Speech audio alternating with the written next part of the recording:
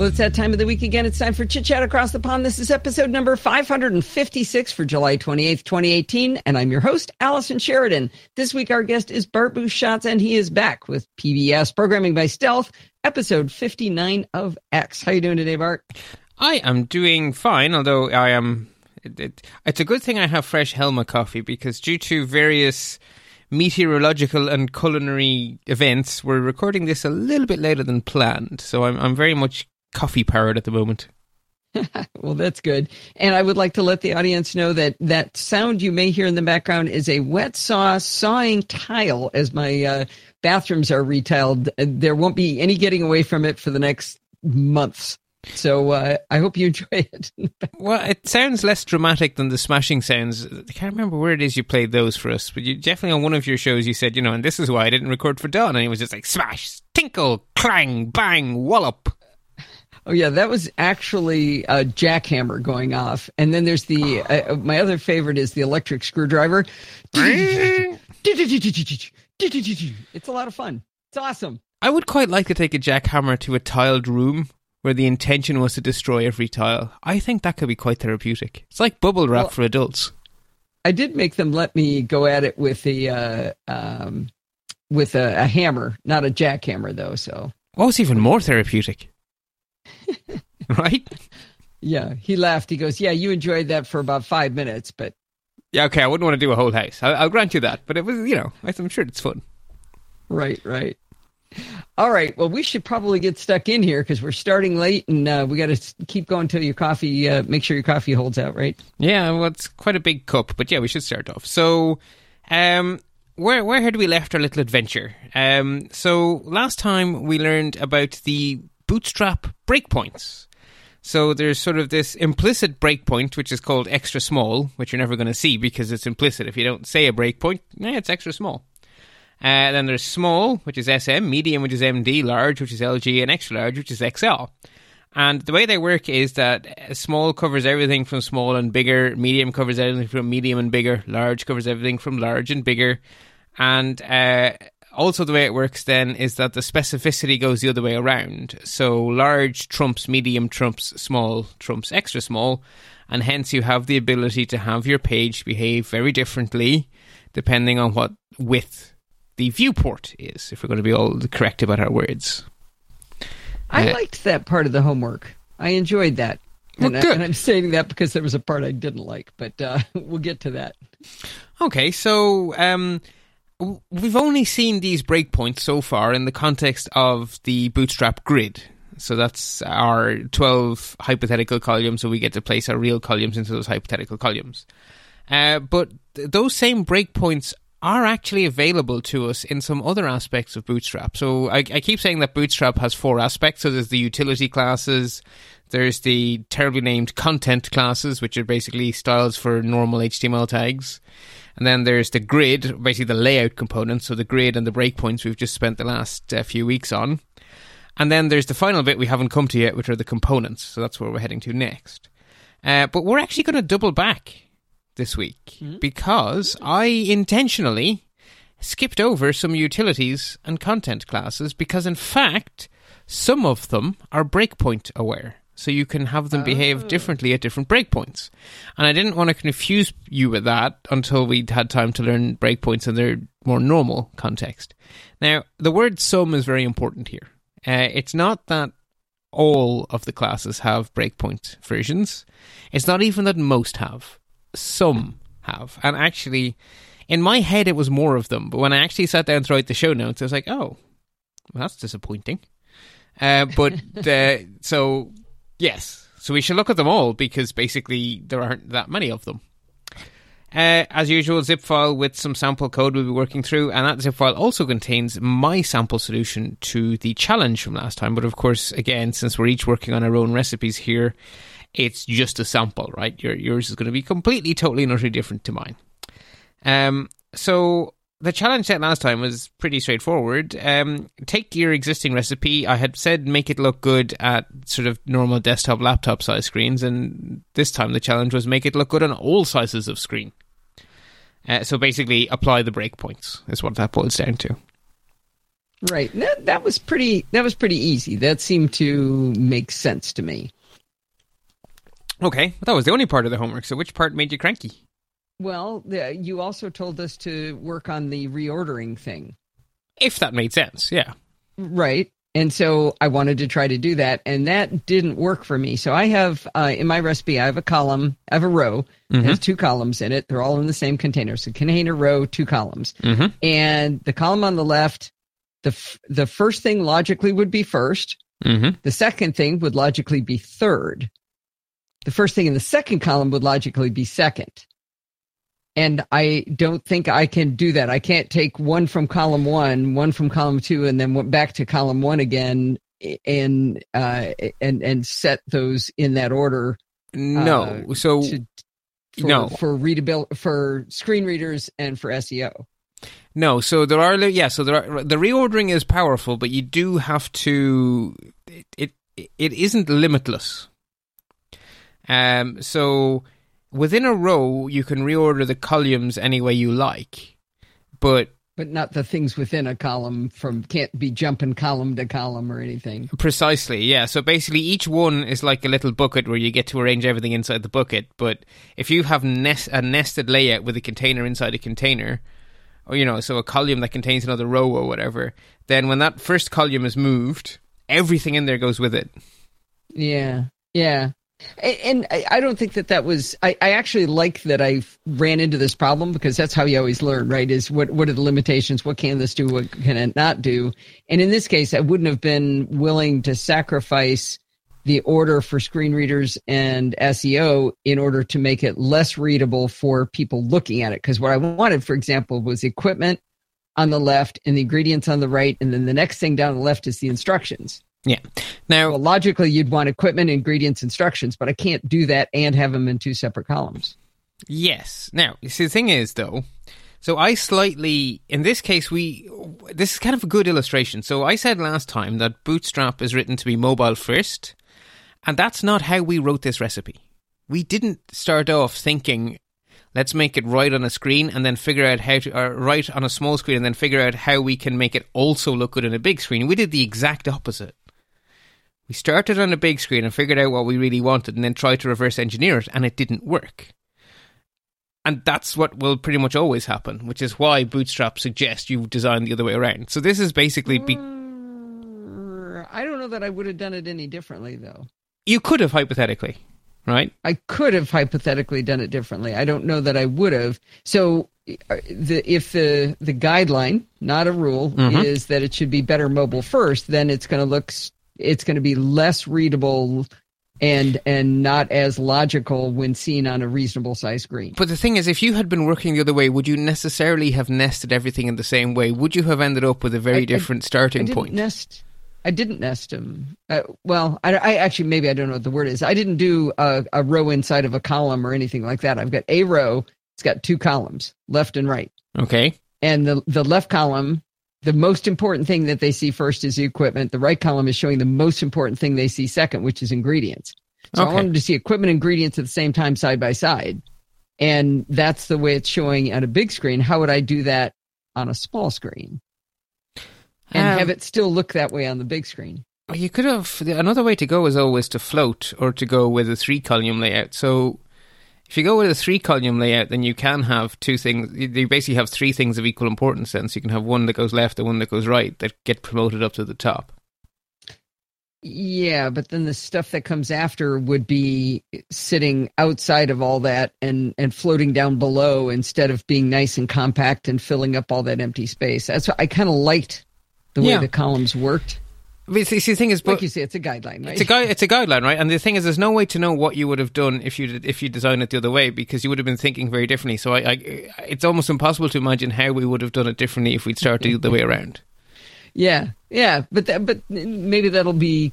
I'll look back on this one later the next time I design and start with the mobile first. Yeah, and I mean, when you were designing your layout, you weren't thinking, how will I also make this work on mobile? Because I had intentionally not clouded our minds with that, right? Because that would have really hindered our learning.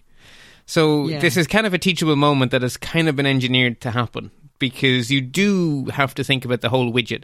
And the thing is, what you'd think about actually isn't how to make it work on every screen size. The first thing in a real world scenario would be, what screen sizes do I care about? And then anything that you decide is not in scope, you just ignore. And then you only test your layout in the sizes you care about. So in some projects, that means I only care about XL. Well, that's easy.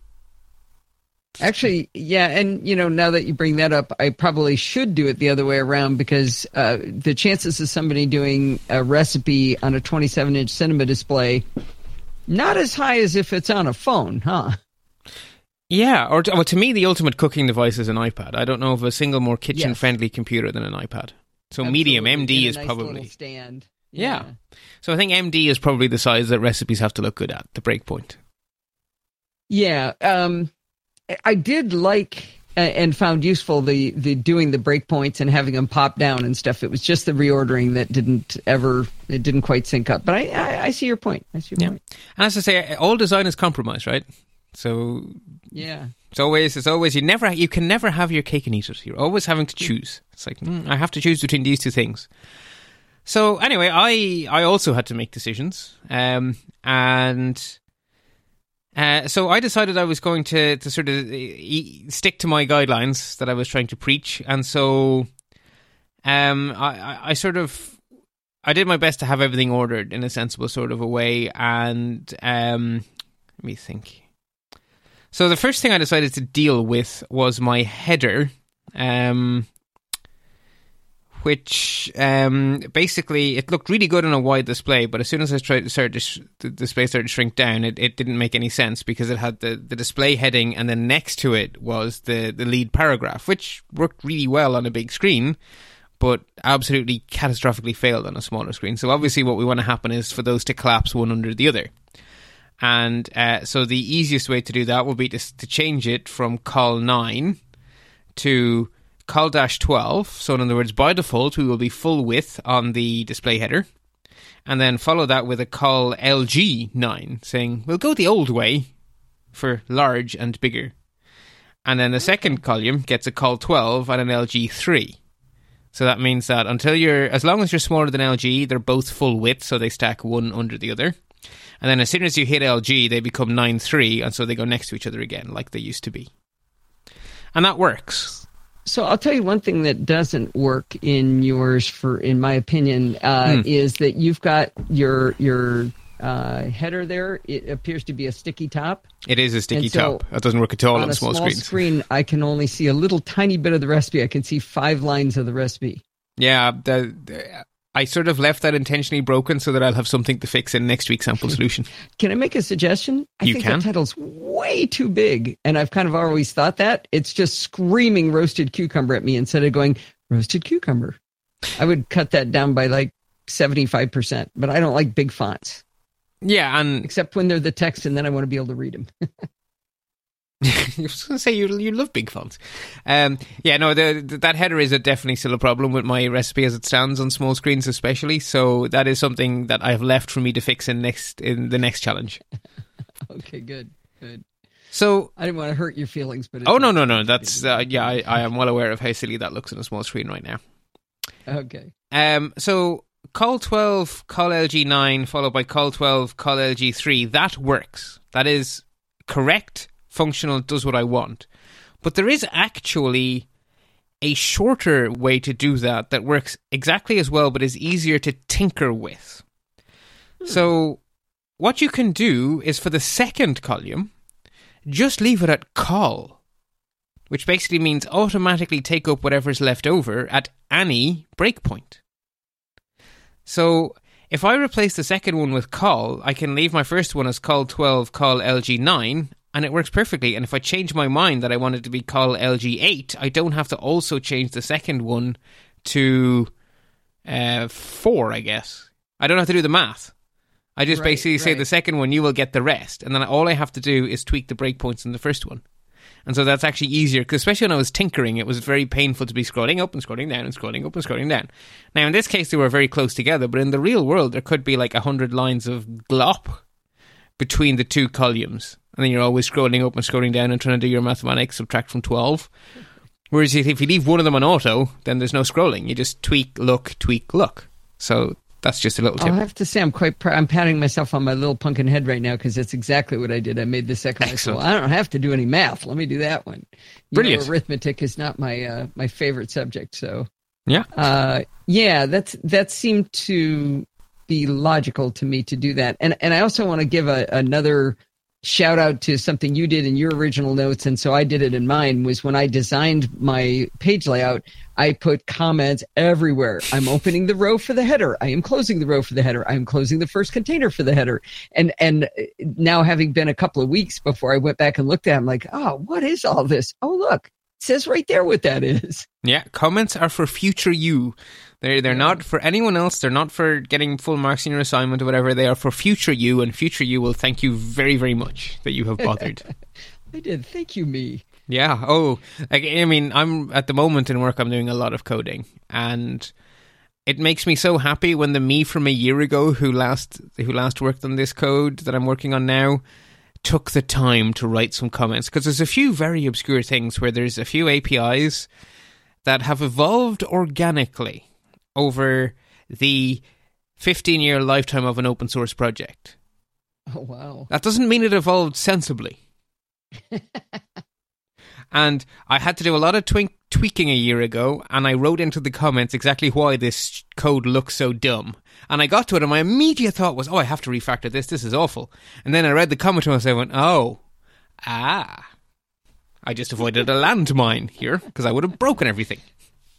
Just anyway, back out of the room. Don't touch anything. Yep, don't touch it. Yes, I know this is horrible code. I guess I knew I would not like the look of this code when I saw it next. And I was dead right. I didn't like the look of the code at all. So I wrote a note to myself saying, do not step away from the code. Anyway, so let us rewind and have a look at the Bootstrap utility and content classes and how they apply to, or how some of them have breakpoint support. So all of them that do have breakpoint support follow a simple rule. And it's a rule that is actually consistent with how call works. So the rule is, if there is a breakpoint supported, it will always be the second thing in sort of the chunks of the name. So if you imagine the minus sign as being what breaks the name of a Bootstrap class into pieces, the second piece will be the breakpoint if possible. And that's how call works, right? So call on its own applies to all breakpoints. Call-1 applies to all breakpoints. But if you wanted to make automatic at a certain size, it's call-MD would be automatic only at medium. If you want to make it 4 at medium, it's call-MD-4. So the MD, if it's present, is always in position number 2. And thankfully, that's also true when we wind back to the utilities. So the first ones that we can do at different breakpoints are the display utility classes. And so we've seen the basic form of display. It was d-some value. So d-block for making something behave like a block level element. D-inline for making something behave like an inline. A d-flex for making something behave like a flex box. D-none to make it poof out of existence. But it was always d minus value. Well, if you want to only make it inline at a certain size, it's d-md-inline, and then it will only inline from medium and bigger. Or you could say d-none, medium and bigger, and then you would have something which is visible on a phone and invisible everywhere else. So why might you want to do that? Wait, say that one again? D-none? No, d-md-none would say, for everything medium and above, display is none. Oh, that's weird. So imagine, so on a normal screen with a mouse, you can hover over things and it can give you helpful little hints, like, if you click me, blah thing will happen. And screen readers are perfectly fine with alt text like that. But on a touch interface on a phone, there is no way for you to get that information. So maybe you would actually put an extra little piece of text next to whatever it is, explaining what to do. But that will be clutter on a bigger screen, so you could have it vanish out of existence. Oh, that's bizarre. Isn't it? Another one you can have with breakpoints are the float utility. So we're familiar with float-value, i.e. float-left, float-right, and float-none. Well, you can also have float-MD-left, which means it will only float left from medium and above. And that actually is a very sensible thing to want to do, because on smaller screens, you probably don't want a floating image because there's no room for readable text, right? You'll have like 3 letters, everything hyphenated, a horrible mess. So it's probably not a bad thing to have your figures be full width on a small screen, and then only when the screen goes above a certain breakpoint to have it jump to be a floating image, a floating figure instead. Oh, I like that a lot. Yeah. Yeah. So we're going to do a worked example that gives you an example of making something float sometimes, and it's very powerful. Okay, so the next one that has support for breakpoints is the spacing utilities. So spacing means margin and padding. And just a reminder, margin is inside of the border. No, I've got it backwards. Well, you said whatever you do, you always just try it and flip it. Yeah, I keep doing it. And I think you've had trouble with it as well. So it's... Oh, yeah, I've got no idea which one. Content. So if you start in the middle, it's your content, then your padding, then your border, then your margin. So the padding is inside the border, and the margin is outside the border. Anyway. The first time we learned of them was the ability to change those for every single side by the same amount. And so that was simply the type you wanted, which was P for padding, around for margin, minus sign, how much. So M-0 meant no margin on any side. And we had M, so we could have P-5 for a really wide padding on all 4 sides. And then we learned that you could actually mush together as part of the first term the padding you wanted, whether you wanted padding or margins, on what side you wanted it on. So ML is margin left, MB is margin bottom, and then the confusing ones are MX, which means margin on the X-axis, which is left and right, or say PY, which is padding on the Y-axis, which is top and bottom. And so you'd have like MX-5 is A nice car, right, and B, it is margin 5, left and right. So there is also a breakpoint aware variant, which is basically your type, so your M or your P, and then optionally a side, and then the minus sign, and then your breakpoint, then another minus sign, and then your size. So you could have, say, MT-MD-5, which would mean that for medium and above, the top margin is 5. So it becomes quite powerful, actually. So very few letters, but a lot of meaning there. Yeah, yeah.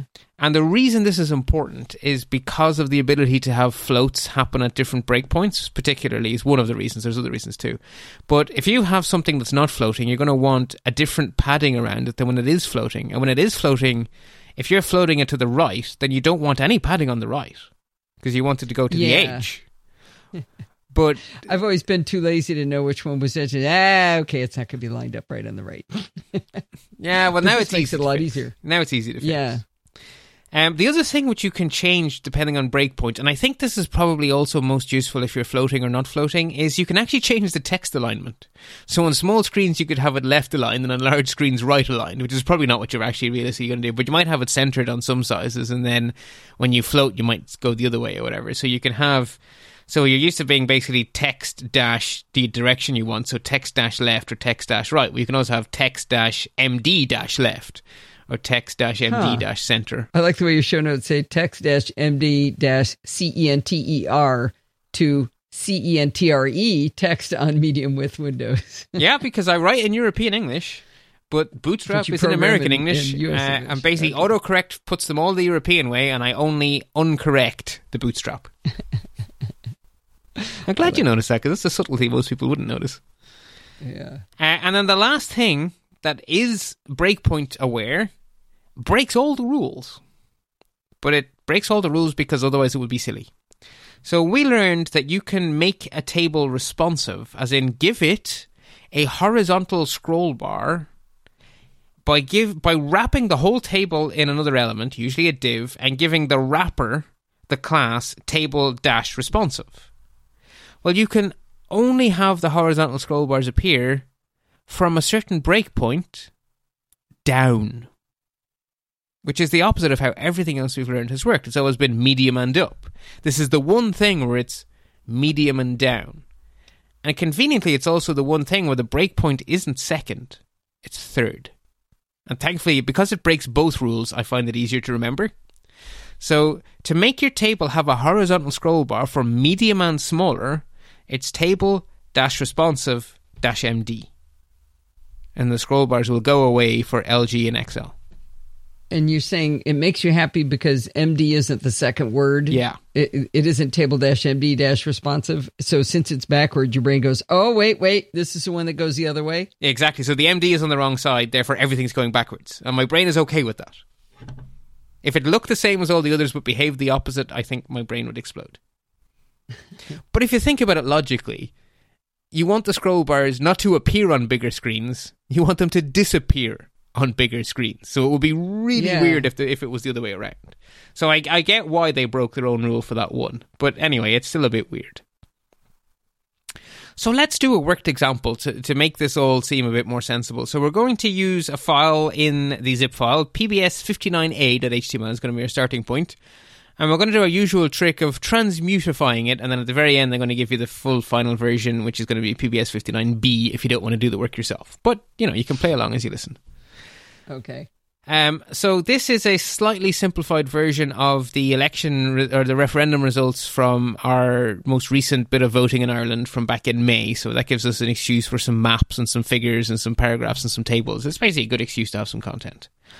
And we're just going to make that behave a little bit better as we resize the screen, and we're going to use the things we've just talked about today.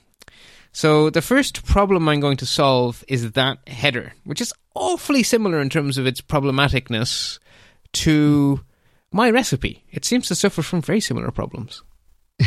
It doesn't have sticky top, luckily, but it is rather gigantic. It is rather gigantic, and it has the lead paragraph next to it, which is, again, fine on a big screen. It's actually a good use of space on a big screen to have that lead paragraph sitting next to it. It's not next to it, it's under it for me. Sorry, not the lead paragraph, the subheading. My apologies. Yeah, I mean on the 25th of May? Yeah, sorry, I meant to say subheading. It's not beside it, it's under it. Widen your screen a bit more and it will be next to it. I'm on a 27-inch 5K display, and I have it full width, and it's not beside it. I forget to take the BO right. I may have forgotten to take the BO right. Anyway, it doesn't matter whether it's beside it or not. What matters is that they're both displayed and it's awfully big, which is fine on a big screen. But wait a minute. They're both displayed. Oh, do you mean just the word May 2018? Right. Yeah, that's what. Yeah, it is next to it. I said on the 25th of May 2018, and you said yes. That's the paragraph below. Okay, now I see. Yep, it's beside it. Okay, phew. Okay, I caught it. Yeah, so that's fine on a big screen. But as you go down to a mobile, to smaller and smaller sizes, that starts to become not so fine. Right? And the thing is it really all that important? Because as you've just very, accurately pointed out, it's right there in the lead paragraph. So is that information actually, it looks pretty on a big screen, but is it actually needed on a smaller breakpoint? The answer is no, it isn't. So why where you're going? Yeah, so why don't we just make it go away? So you can see the before and after code in the show notes. So before, it's just h1 class equals display -1, and then small class equals text -muted, which is why the May 2018 is in the sort of more muted color. So I like that it's small. Yeah, it's a small print. It's like an inch and a half tall. Yeah, small is a relative term, right? Yeah. And in this case, it actually semantically means it's a small print. It's the subordinate part of the headline. So what I have done is I have added into it D-none. So again, Bootstrap is mobile first by default. So D-none means don't display this at all. So when I only put in the D-none, it vanishes completely, as you can test for yourself. Okay, right. And then we put D-LG-inline, which means that we are saying that for large... Let me try to say it. D-LG-inline. So you're saying for large and above, it will be inline, but smaller than large, it will be beside it. No, it would be none. I mean, I know. Oh, yeah, it will be. Okay. Got you. I was thinking we were going to erase the none. Okay. Oh, that's cool. Yeah. So as you resize, it's like, Ireland votes on the 25th of May, perfectly fine on a mobile screen. And then when you get to a big screen, we get the little, oh yeah, and by the way, since we're big enough page here, we can have a second heading. Yeah. Which is cool. Nice. Yeah. So there's an example of your display none being useful now. Because I don't think you thought it was very useful before we learned about breakpoints, and you weren't wrong.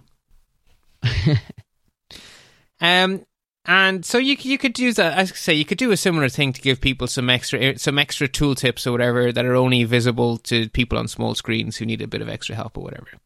So the next problem I want to address is the image of the election posters. Again, in our starting point, I've made it just be one centered image. And in our starting point, that works very well on small screen sizes. So this is kind of the opposite problem. This works fine on a small screen. And then as we begin to go bigger and bigger, it's not so fine. It starts to become a bit of a problem. It's a little weird because it's indented some but smashed up against the border on the right as you shrink it in.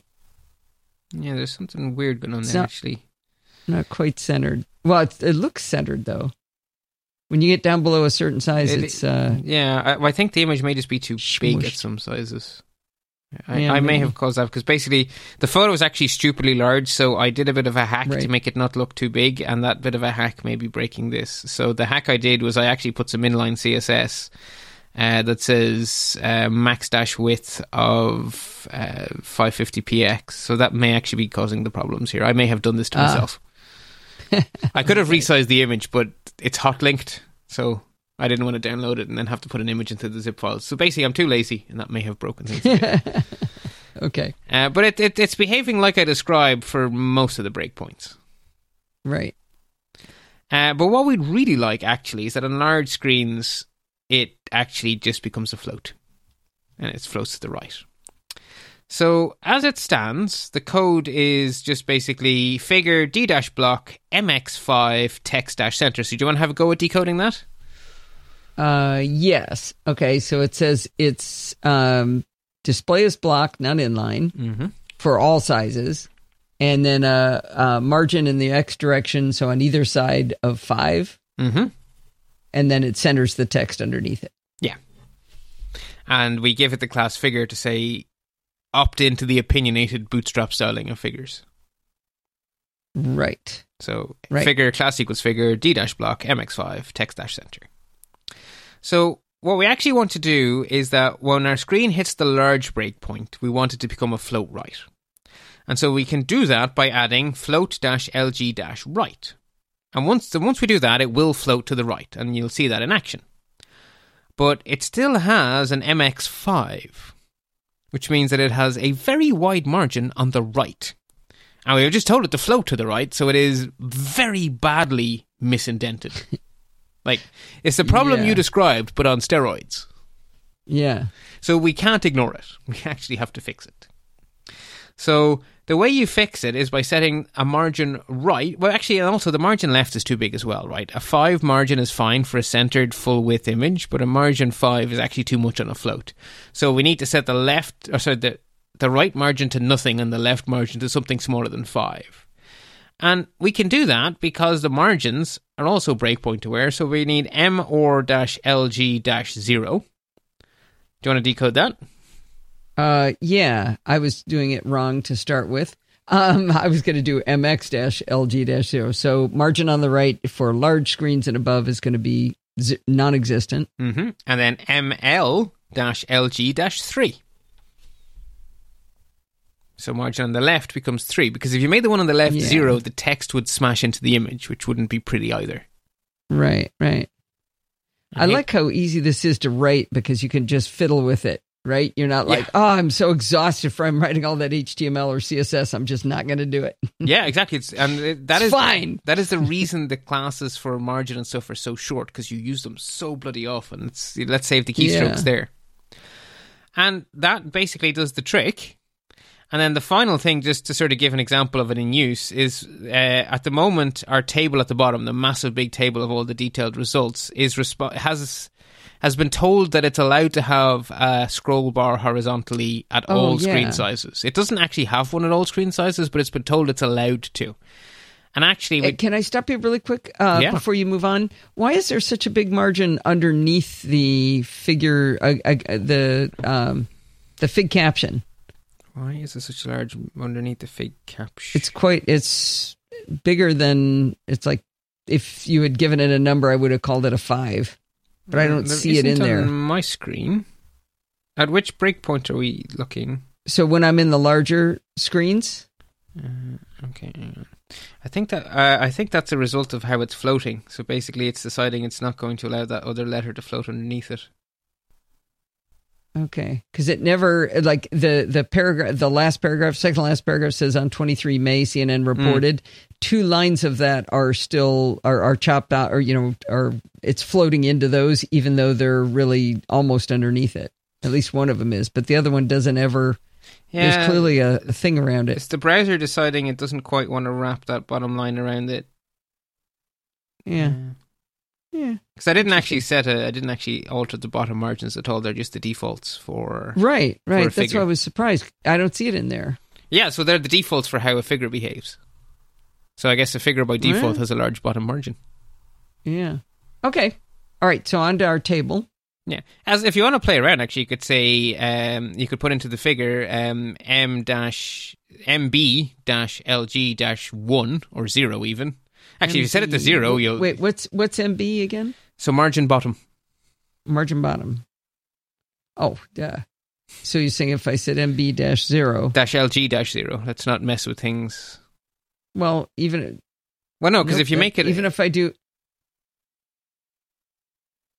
Yeah, nope, that doesn't get rid of it. Then there might be a padding inside the fig caption. Because that would also get in the way there. Interesting. When it's at smaller sizes, the bottom margin doesn't look as big. I think it is as big. The thing is, it looks correct because you actually want a big margin underneath it at the smaller size. No, it's one line of text below. It's like one line is missing is about what it is on the smaller screens, but on the bigger ones, it's fully 2 lines. Well, I think that's only because there's a paragraph break there making it look bigger. I think it actually is the same size. It's just that because it's landing on the paragraph break, that same size is looking too big. So I do think actually that... if you opened it in Safari, you could figure out with the little crosshairs tool whether it's margin or padding. My guess is it's padding inside the fig caption. Padding that you introduced, or is no by default? Oh, it's definitely nothing I introduced. It's definitely from the default styling of figures. You know what? I just got rid of the paragraph marker between those two just to see if that's what it was, and I think it is. It's one line of text, so it just looks a little bit funny. Okay. Yeah. And if we were, learning. If we were pixel peeping in a real website, we probably would spend the time trying to figure that out, right? Yeah. Okay, so now onto the table. Yeah. So the table, we told it is allowed to scroll. It doesn't necessarily scroll. Yeah, and at the moment, it's allowed to scroll at any size it feels like it.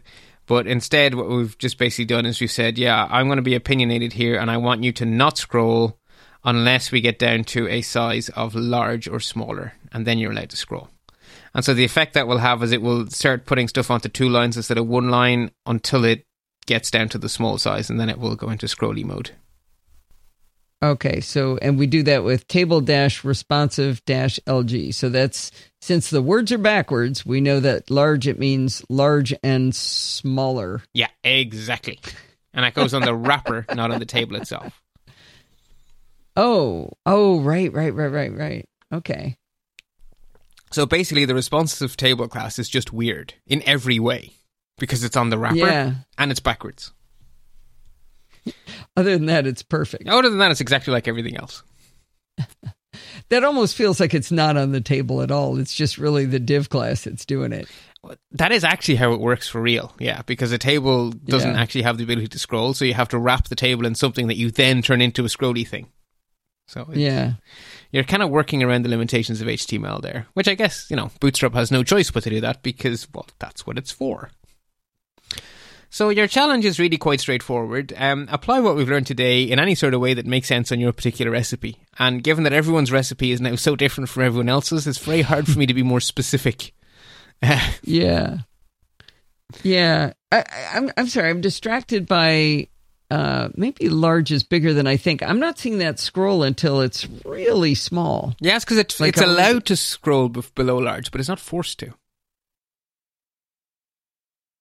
right? The responsive so table-responsive-large means if you want to. Yes. So table-responsive means scroll if you think it's needed, Mr. Browser. And LG just basically means you're allowed to once you get to large or smaller. So it is ultimately when the scroll bar appears or not is up to the browser, how the browser decides to deal with that div. Oh, you know what I think I'm having trouble with is it scrolling? Well, it's horizontal scrolling, right? So it's not up and down. Yeah, it's a CodeRunner problem. That CodeRunner is it's scrolling the scroll bar out of the way vertically, if that makes any sense. Oh, so it was slipping down, and I wasn't seeing it. And I'm like, well, why? And so I have to keep telling it to go up each time I widen it. So yeah, no, it is doing what it should be doing. Okay. Yeah, CodeRunner isn't exactly it's a nice preview, but it's not quite a browser. Yeah, which is fine. Yeah. It's not supposed to be, right? So. Let's take a look at where we are in the big picture now. So I keep on harping on that Bootstrap is a game of 4 parts, right? So we have our utility classes, which is where we started. We have our badly named content classes for styling the built-in elements. And we are now finished with the layout stuff, which is basically the grid and the breakpoints. So all that's left is the last leg on the stool, which is Bootstrap components, as Bootstrap calls them, which are reusable generic chunks of functionality that web developers are likely to need regularly and often, and it is really convenient that someone else has done them for you. And if you remember back to the very start, I said that Bootstrap is a collection of CSS classes and a JavaScript library, and that it uses jQuery. Well, we're 3 out of 4 in terms of the number of components, and we haven't met any JavaScript. In fact, if we scroll up to the head section of this page, the only thing we're importing is the CSS. We've never even imported Bootstrap's JavaScript. And that's because Bootstrap's JavaScript is only really needed for the last leg of the stool, for the components. Oh, okay. Because the components they do all the cool stuff like modal dialogues and dismissible notifications and those carousel thingies that are all the rage on the web these days. And that's JavaScript, right? That's stuff swooshing and fading and whizzing, that's jQuery stuff. jQuery someone else has written for us, but it's still jQuery stuff. Nice. This is going to be the cool stuff, right? A lot of this has been cool. It makes our life easier, but it's not flashy. It's not whiz bang. Yeah, the whiz and the bang are about to approach. Yes. Which means that the first thing we're going to have to do next time is learn how to incorporate or how to include into our page the Bootstrap JavaScript. It's not difficult to do. And it does also mean that we're going to get to practice some jQuery again. So we're starting for the first time in a while to bring the third thread back in. So we've been doing a lot of HTML and a lot of CSS, but our third thread we've taken a break from. Partly because we needed a break from it. But it's time to reintroduce that thread. So next time we'll be picking that back up and we'll be weaving with 3 again instead of with 2. It's funny. Just this morning, I was thinking it's been a long time since I've seen any JavaScript going on here. So as terrifying as that is to me, I think this will be more fun. But because it's very visual, right? I think it'll be more. They're going to be very short snippets of JavaScript to do specific things. Good. Probably the first thing we'll do, because I think it's particularly useful, and it's something you've seen everywhere, right, thanks to GDPR. How many websites have a little thing that comes up that says, we have cookies, which has a little X, and when you click it, it animates its way out of existence? Yeah, all of them. Yeah, that's a dismissible alert. Okay. That's a Bootstrap component. Or rather, Bootstrap provides a component to do that. You could write your own, right? But it's basically a div with some nice Bootstrap styling provided for you by Bootstrap, which has a little clicky thing which Bootstrap turns into a close button. So when you click on the close button, it animates its way out of existence. Using either, I think it's a fade or... I think you have a few choices in the animation, actually. But basically, that is functionality, which is basically a tiny amount of Bootstrap. So I think that'll be the first one we do to sort of get ourselves excited about Bootstrap components. But there's a lot of them. Because yes, we're about to enter into the 4th of 4 sort of categories. But I don't think we're halfway through Bootstrap yet. Oh, good. I was afraid we were almost done. Oh, no. Didn't know what was coming next. Okay, cool. Yeah, a lot. The other thing I have been completely avoiding because it relies heavily on JavaScript is forms. Oh. And Bootstrap does such beautiful things with forms. Oh, such beautiful things with forums, like button groups and all very, very pretty things. Are you learning a lot about Bootstrap, having to teach it to us?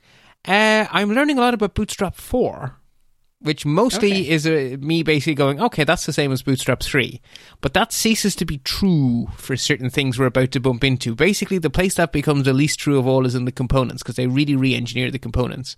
So it's going to become a lot more... I'm going to be learning a lot more in the next few weeks, because this is the bit of Bootstrap they changed. Okay, cool. Yes. Well, hey, before we go, Bart, we need to give a shout out. And can I tell the story before you give the reaction to it? Oh, yes, please. So when I was at MacStock, I was approached by a lovely gentleman named Dennis Jurgensen, and he came up and he said, I love programming by stealth. I learned so much from Bart. He's was a Java programmer, and he's learning JavaScript from Bart, and he could not have been more complimentary. I made him say it again on video so I could send it to Bart so Bart could see him in person, and I thought that was really cool. It was a fun little shout out for you. It was, and it was a very sweet video, and it made me smile because I'm under a bit of stress at the moment, and it was really nice to have a nice little video. So thank you, and thank you for passing it on. And the first thing that occurred to me was that, I haven't written the line of Java in about a decade, but I will always have a soft spot for Java because Java was the language I learned to program in. It was my first language.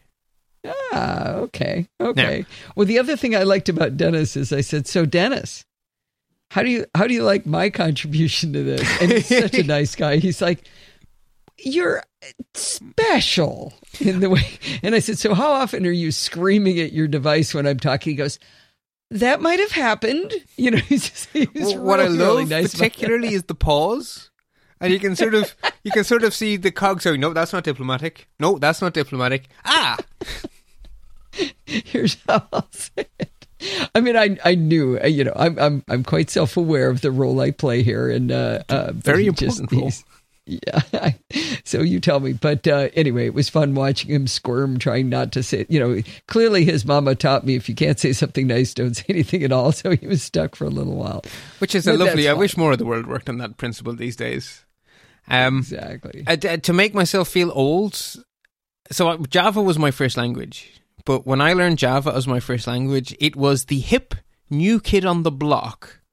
And we were the first class to switch from Modula 2 to Java. So that we couldn't look at anyone's previous papers because we were the first CS 101 to do Java instead of Modula 2.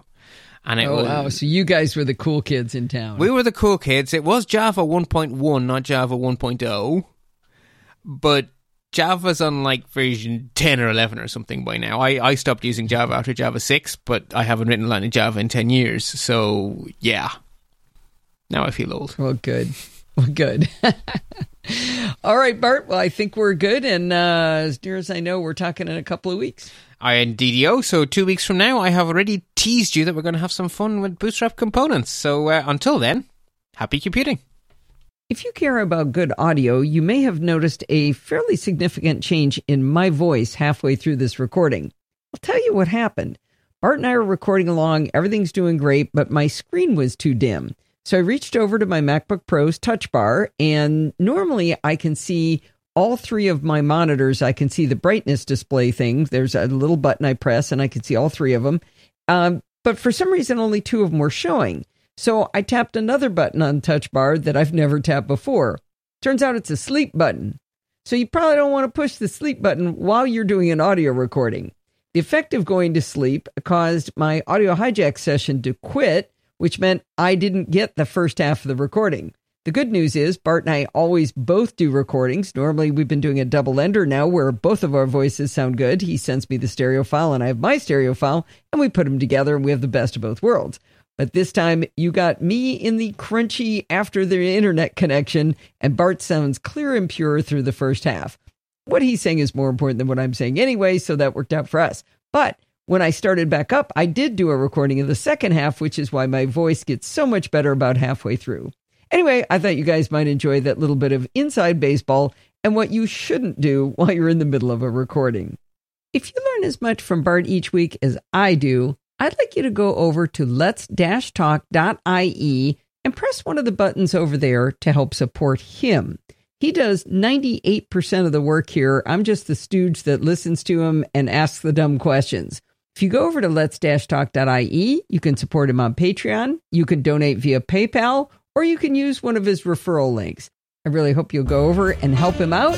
In the meantime, you can contact me at Podfeet or check out all of the shows we do over there over at podfeet.com. Thanks for listening and stay subscribed.